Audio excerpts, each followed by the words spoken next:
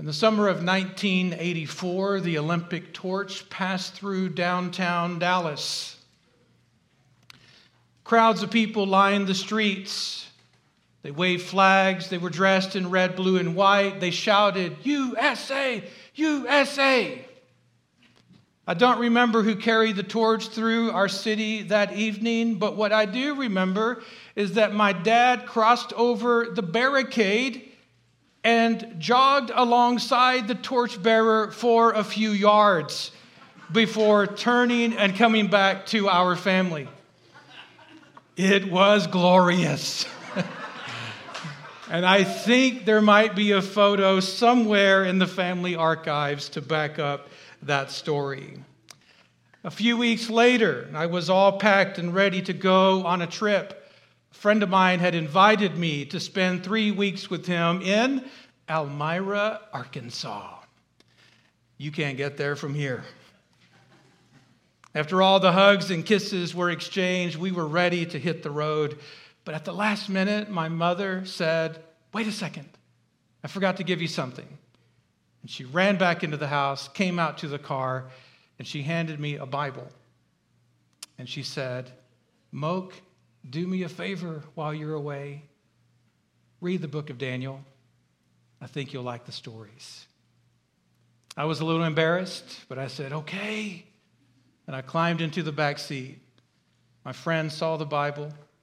He shook his head, and he laughed in disbelief.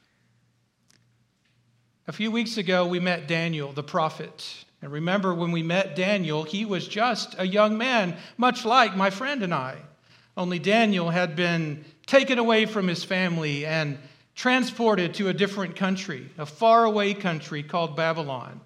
He's robbed of his family and his homeland. And it was there that he was raised up in the king's household, educated in the language and the literature of the Babylonians, eventually graduating from Babylon University, and he landed a job with the king as an advisor.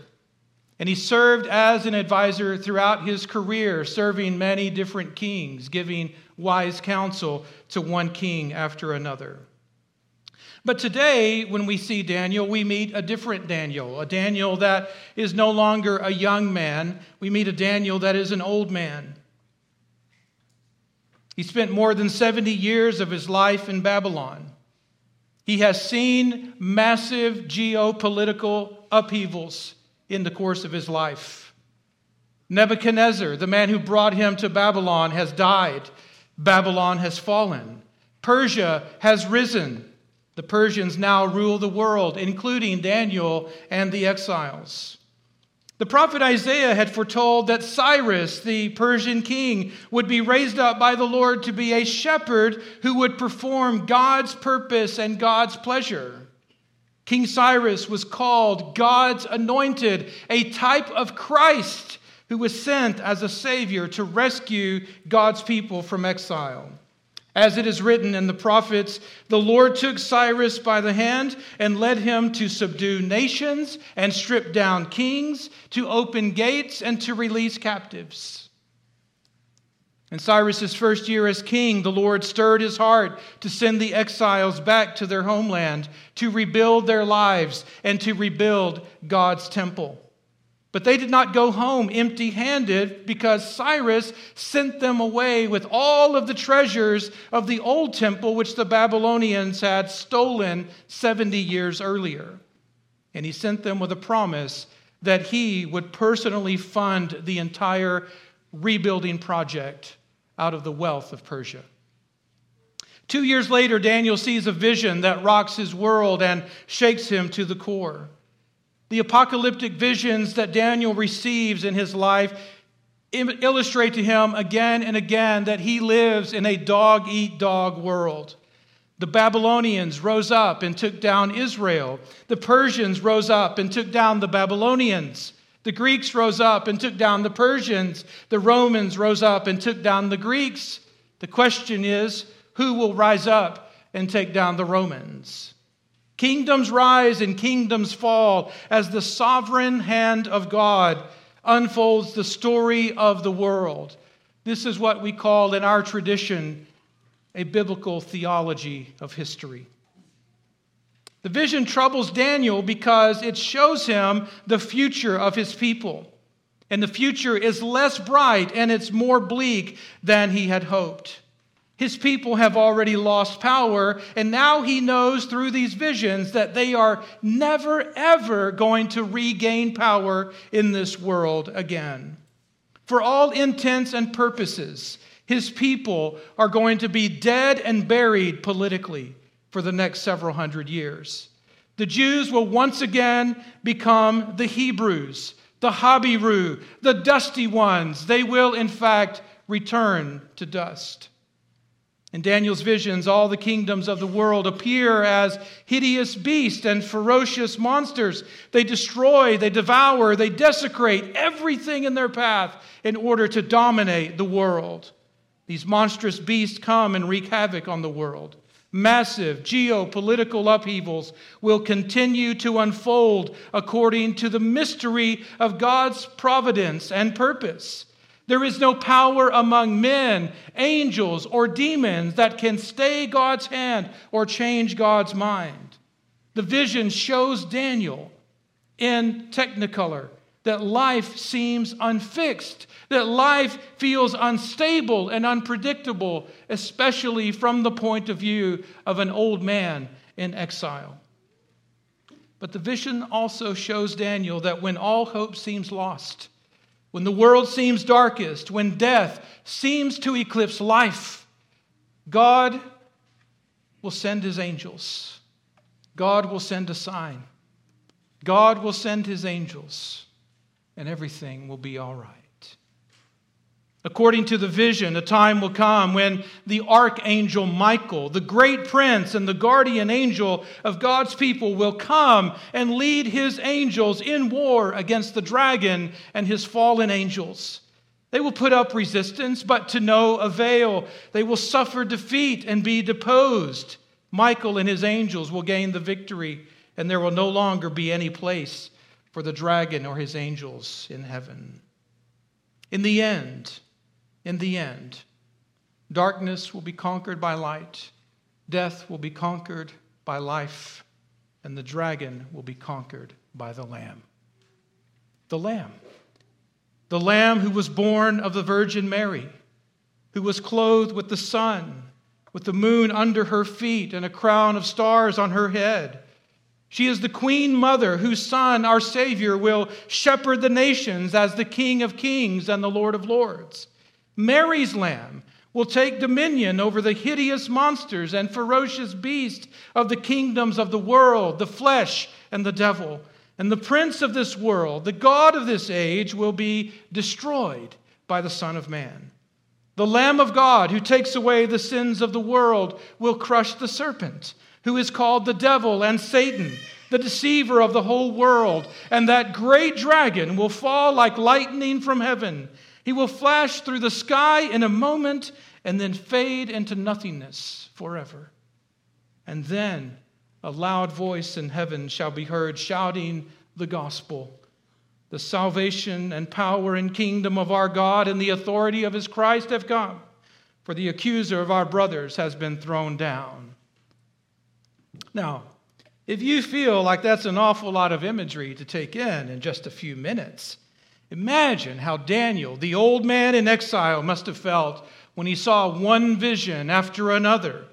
He saw and understood the apocalyptic visions, and it drove him not to madness, but it drove him to fast and to pray and to seek the face of God. So for 3 weeks, for 21 days, Daniel does not eat or drink or bathe. Why? Because the needs of his soul are greater than the needs of his body. His splendor was changed to ruin.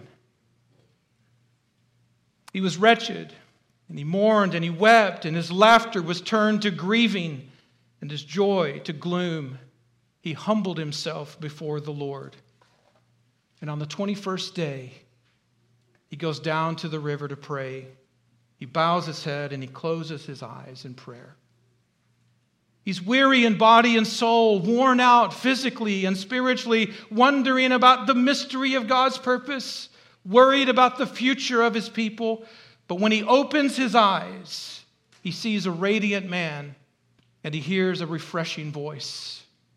And at the sight and sound of that resplendent man, Daniel finds rest for his soul, and he falls into a deep sleep.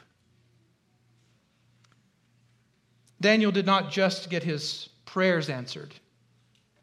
Daniel got to see the answer to his prayers. He saw the answer to his prayers when he saw the Lord Jesus Christ, the pre-incarnate Son of God.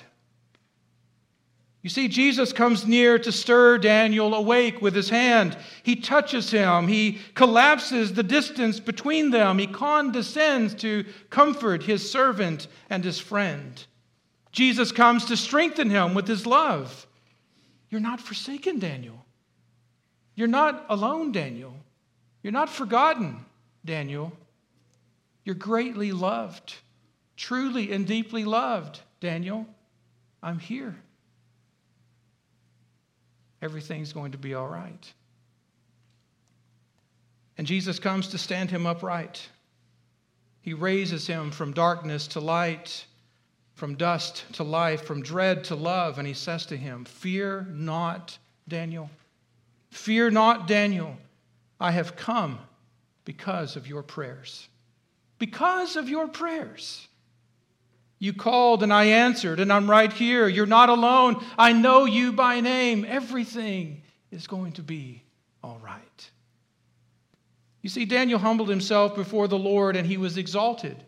He laid himself low in the sight of the Lord, and the Lord lifted him up. And in the end, Daniel saw the vision of all visions, the vision that goes above and beyond all visions. He saw the blessed sight of the glory of God in the face of Jesus Christ. He saw the beatific vision. He saw what God has promised to give to all who seek him. The vision is not just for him, it is for you as well.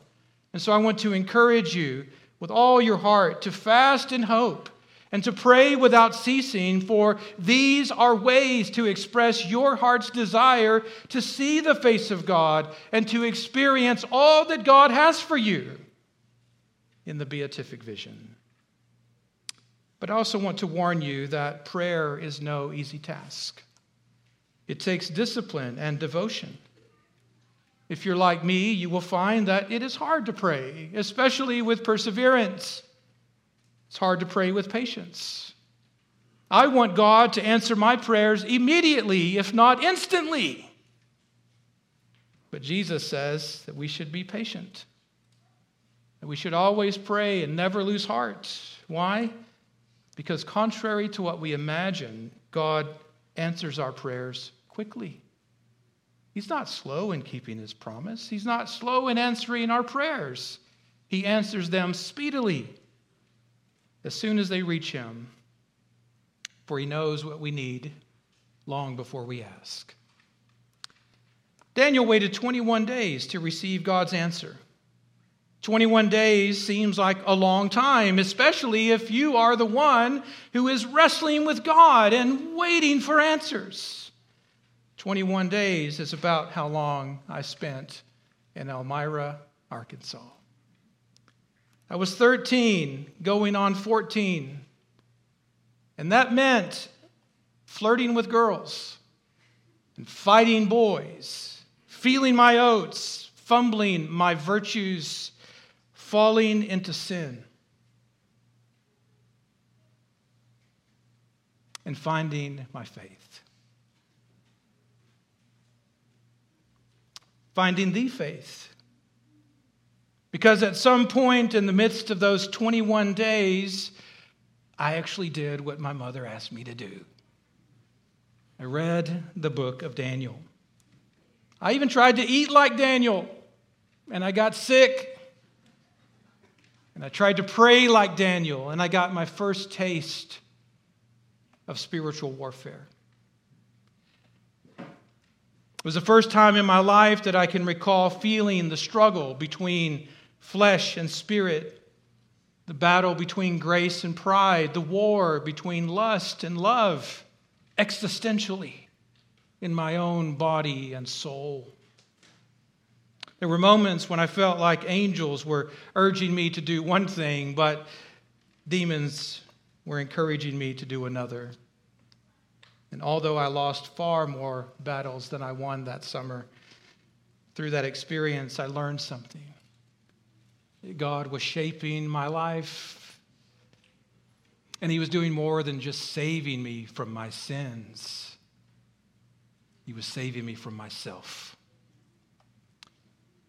And all that happened because my mother was inspired enough, intrepid enough to put God's word in my hand and her prayers and wishes in my heart as I went away from home for just a little while.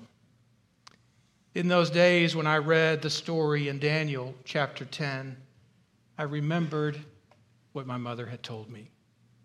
How this was one of her favorite stories in the Bible. Why? Because it shows us that if we keep on praying and never give up, God will answer our prayers. I want you to know that whatever your age and stage of life, whether it's summer, spring, fall, or winter for you, whatever season you're in, I want you to know that you are not alone in your struggles. You're not alone in your life situation. You might feel ruined and wretched from time to time, but you need to know that real help is just a prayer away. Because not only does the Spirit of Christ dwell in you and pray for you, but you dwell in the shelter of the Most High. You abide in the shadow of the Almighty because God delivers you from evil. And not only that, the Lord makes His angels winds and His servants flames of fire. And they are all spiritual ministers sent out to serve for the sake of those like you who are to inherit eternal salvation. In other words, the Lord gives His angels charge over you to keep you in all your ways. They will bear you up in their hands, and as a result, you shall tread upon the serpent, and you shall trample the dragon under your feet. And so my prayer for you as we reflect on this story today and in the days to come, my prayer is that those who sleep in the dust will awake to everlasting life. That those who are wise will shine like stars in the universe. That those who are righteous will turn sinners to the Savior as you hold out the word of life until the day of the Lord Jesus Christ. And then together, with angels and archangels and all the company of heaven, we will laud and magnify God's glorious name, evermore praising Him and singing, "Holy, holy, holy is the Lord God Almighty. Heaven and earth are full of His glory. Glory be to you, O Lord Most High." In the name of the Father, and of the Son, and of the Holy Spirit. Amen. Let us pray.